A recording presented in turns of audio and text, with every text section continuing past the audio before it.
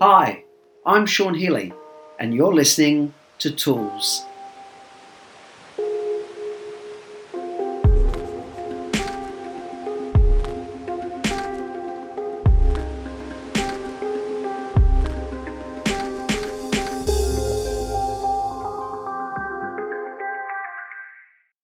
Hi everyone, Sean Healy, NLP trainer and change agent here, and you're listening to episode 76 of Sean Healy Tools, a podcast designed to support entrepreneurial couples, people in business partnership, and anyone looking for more tips, tools, and strategies to add to the quality of your life.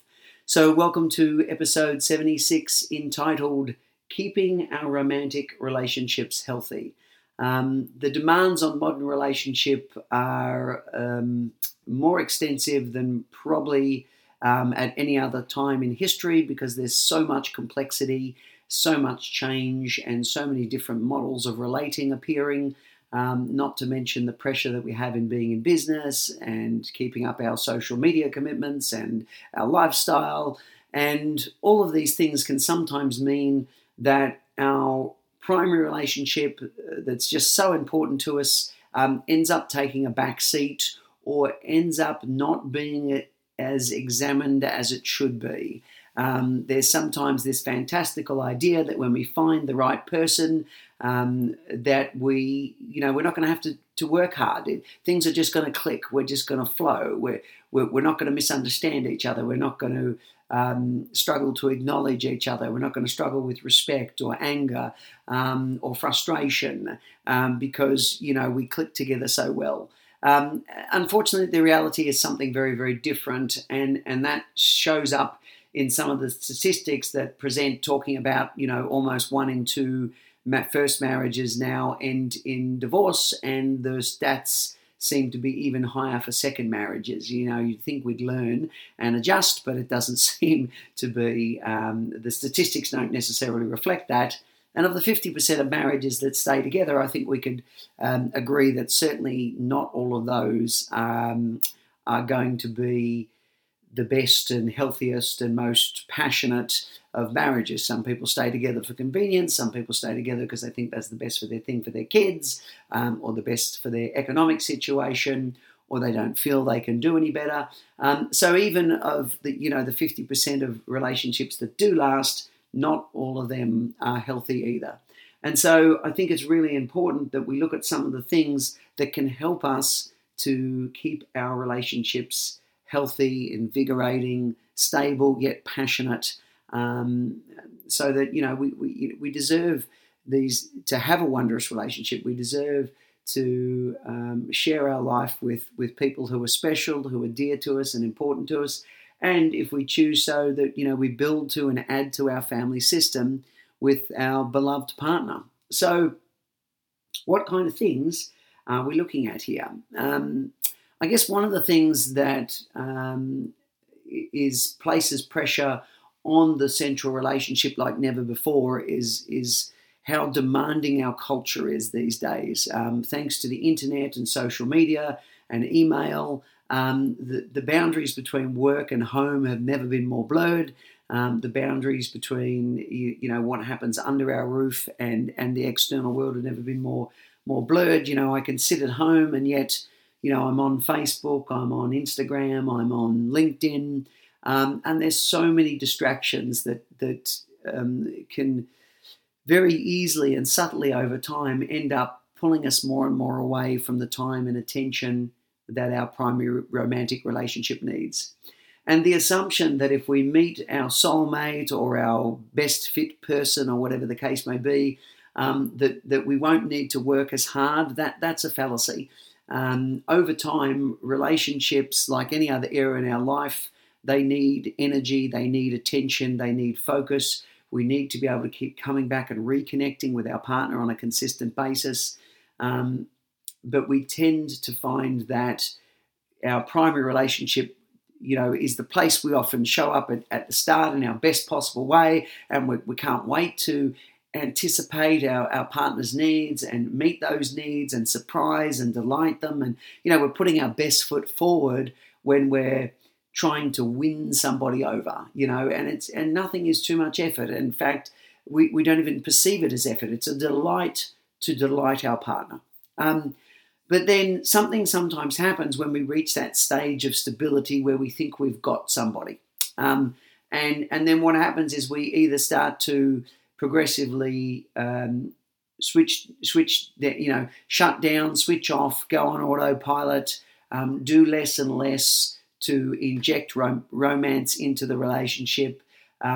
We start to expect that the effort that we put in at the start, if I really do a good effort of kind of captivating this person and meeting their needs, then at some stage they're going to start meeting mine. And this can be a really disappointing phase when suddenly we go, well, I've put in all that effort and now it's time to reap the rewards. I'll sit back and now all my relational needs are going to be met by this person. This can be very, very difficult when we're expecting other people to meet our needs, when we stop putting effort into the relationship as a whole,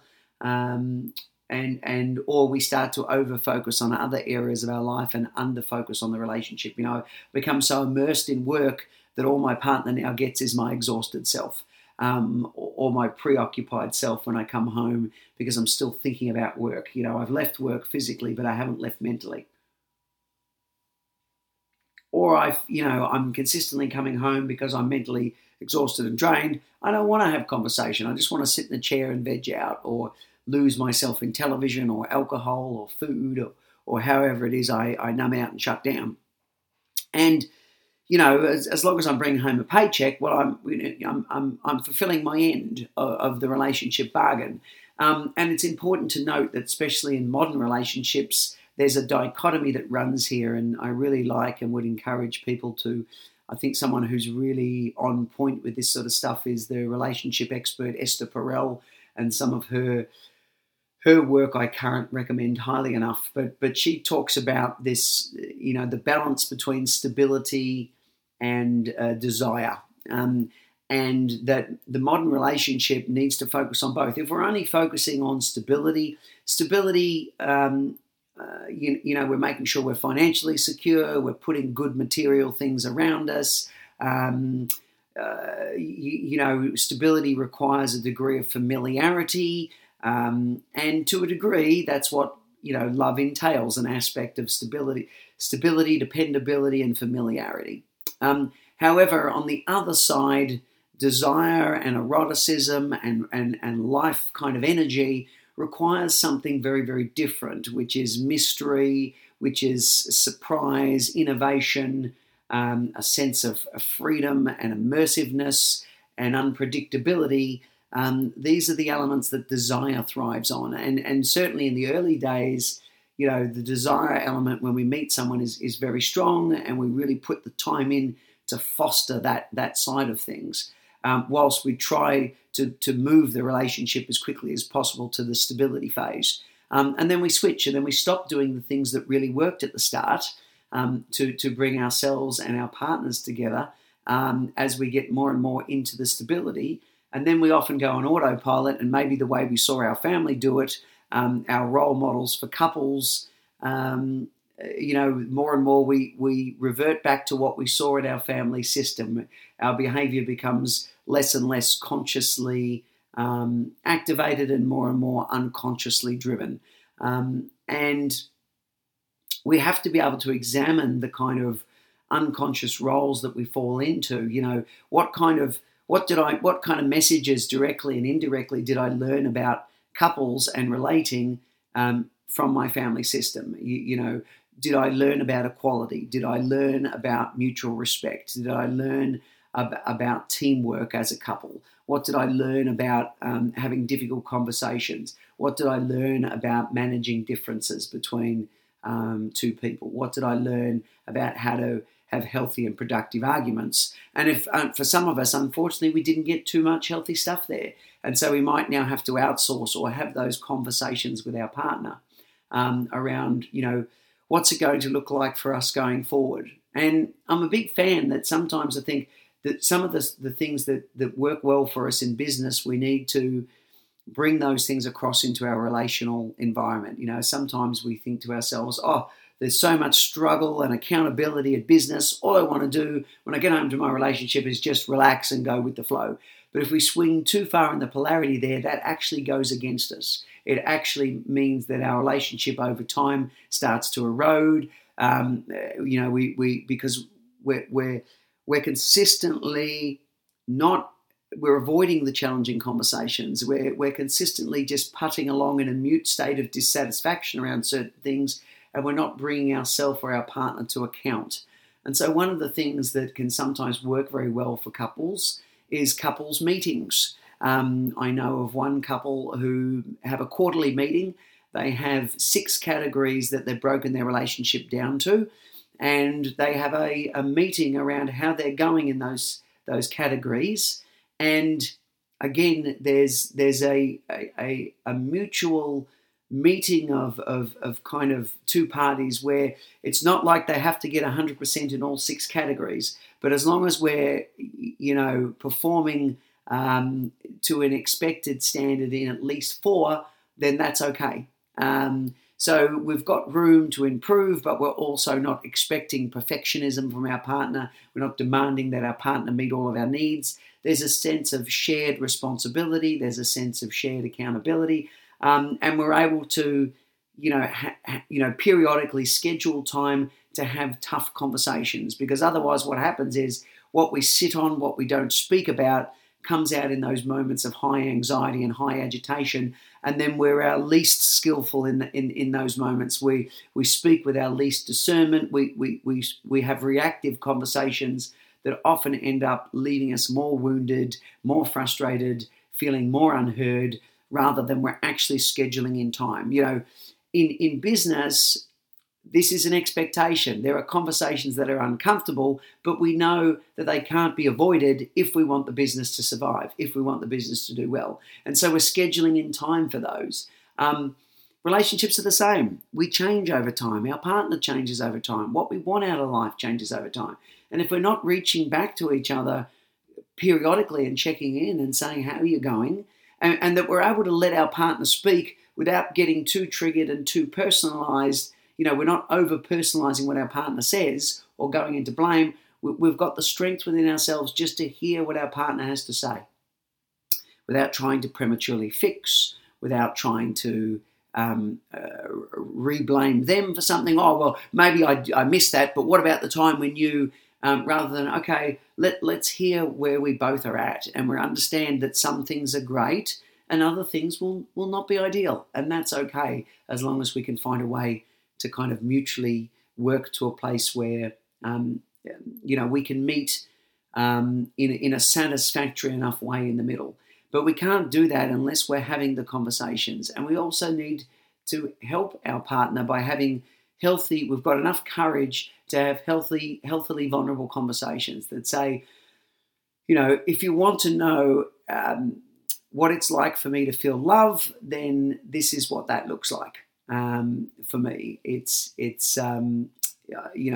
if you do this for me, then I'm going to feel that you love me. We're making the effort to understand, how to meet our partner's needs rather than as trying to guess. We're asking, so if you did feel that I had your back and that you could absolutely trust me, then what would you have to see from me that would let you know that that's the case? There are things that we do that make you feel loved and supported and validated. What things would you have to see from me that would really allow you to feel that way? And I'll help you by letting you know what I need. And then we can have a conversation about, what anxiety or resistance that might bring up for each of us, and how would we work towards, again, meeting each other in the middle, because it's just so important that we examine and we speak openly with our partner about some of the key things. This is what I saw in my family system. I didn't see a couple that had a balanced sense of power. Maybe dad made all the money, so dad made all the decisions, both on the professional front and on the domestic front. And what I saw was mostly we lived dad's life, and everybody else just got in line behind that. I didn't see good examples of teamwork. I didn't see good examples of healthy intimacy. Or, I did see it from time to time, and this is what it looked like to me. So we're able to talk about the culture we came from without feeling overly loyal to that culture or overly attached. It was just a way to do the world. And like every family system, a family system will have things that it does really well and things that it really falls short on. And we have to be able to have those conversations as we come together as a couple and we're now forming our own system. Well, how do I support the relationship? So we're not, kind of becoming subservient to our partner, but we are acquiescing. We're gently surrendering to the relationship, not the person, the other person.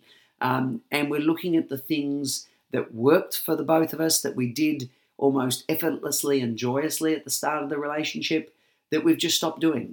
It's the irony of doing the things that worked and got good results favorably at the start of the relationship, that for one reason or another we got distracted, we got busy, we got too comfortable, and again, it's really recognizing that relationships are so much more transient. People are so much more willing to and prepared to leave relationships these days that don't work for them over time. And like I said, it's often, for many relationships, it's a slow erosion. More and more we stop having the difficult conversations. They become too uncomfortable for us. We stick to more and more safe topics, or we don't speak at all, or we find comfortable distance. But actually, the reality of that is these are real red flags over time that our relationship may not go the distance. We have to be able to consistently reach out to each other. We have to be able to have potentially challenging, confronting conversations. And we also have to have a level of measurability and accountability to the relationship. How will we know that we're meeting our relationship goals? How would we measure them? Well, one thing is that we make sure that 3 times a week we have dinner together without our laptops on, our iPads going, or our phones on. We take the time to really just be with each other and to just share about what's going on for us, where our life is at. We're able to have now that might, that's just an example that, each couple will be different in what they find works for them, but we have to get better at finding the things that really strengthen the relationship, that really bring the invigoration back into the relationship. And how do we really find time to just immerse ourselves in the joy of each other and really recapture those moments of pleasure and eroticism and getting lost in each other for a little period of time, and understanding how important that injection of life energy consistently into the relationship gives us our best chance of staying together and having long and wonderful relationships. So consistently reach out to your partner and have the courage and the commitment to not step away from and push down the challenging conversations, but rather that we can have those conversations from calm, non-attached places. I just want to talk about how I'm feeling, and we've got no attachment. We're not trying to control our partner. Paradoxically, that's the best chance we've got that people will change, but we're speaking about what's going on from us from a calm, centered place, and we're talking about us. We're not stepping out of our skin and blaming somebody else or accusing somebody else. We're keeping the language centered on ourselves. And perhaps that might be another episode at some stage to do. But I hope that this episode has given you a few insights. We have to keep showing up in our relationships. We just can't let our relationship consistently take a back seat and only put in token energy if we think that it's going to last. It's just such a high risk strategy. And like I said, especially the way modern relationships are going, which is we're looking at much more, I think Esther Perel says that most adults will have at least 2 to 3 significant relationships in their life. The idea of one partner for life is becoming rarer and rarer. And so, we need to be putting the effort in. We need to, if we're choosing to be in relationship with someone, we need to be staying present in our relationships. We need to be examining the kind of drivers that we're bringing into our relationship from what we saw in our family systems, and what parts of those work to support relationships and what parts we probably need to address and move away from. So thank you for listening to today's episode. I hope it's been thought-provoking for you. As always, those of you who've been following along the Tools program journey, my profoundest gratitude. And if you've just joined us, the way you can support the show, go to iTunes, download, subscribe, and leave a 5-star rating, please, as it makes it easier for other people to find the program. And I'm really passionate about sharing some of these things that help us to have better quality lifestyle and business experiences. Also, you're welcome to reach out at the website, emergencetraining.com.au. Always happy to take episode requests. If it's a topic I feel I know enough about or at least enough to speak on, then I'll certainly do it. And yeah, it certainly helps me. I do in-house trainings for businesses around people dynamics, as well as public-based trainings, and then one-to-one work with individuals too. So please come to the website, check us out, and the kinds of things we've got on there, or reach out, say hi, and delighted to kind of have a chat. So thank you for listening to the episode, and hope you will join us on other ones. And until the next episode, bye for now.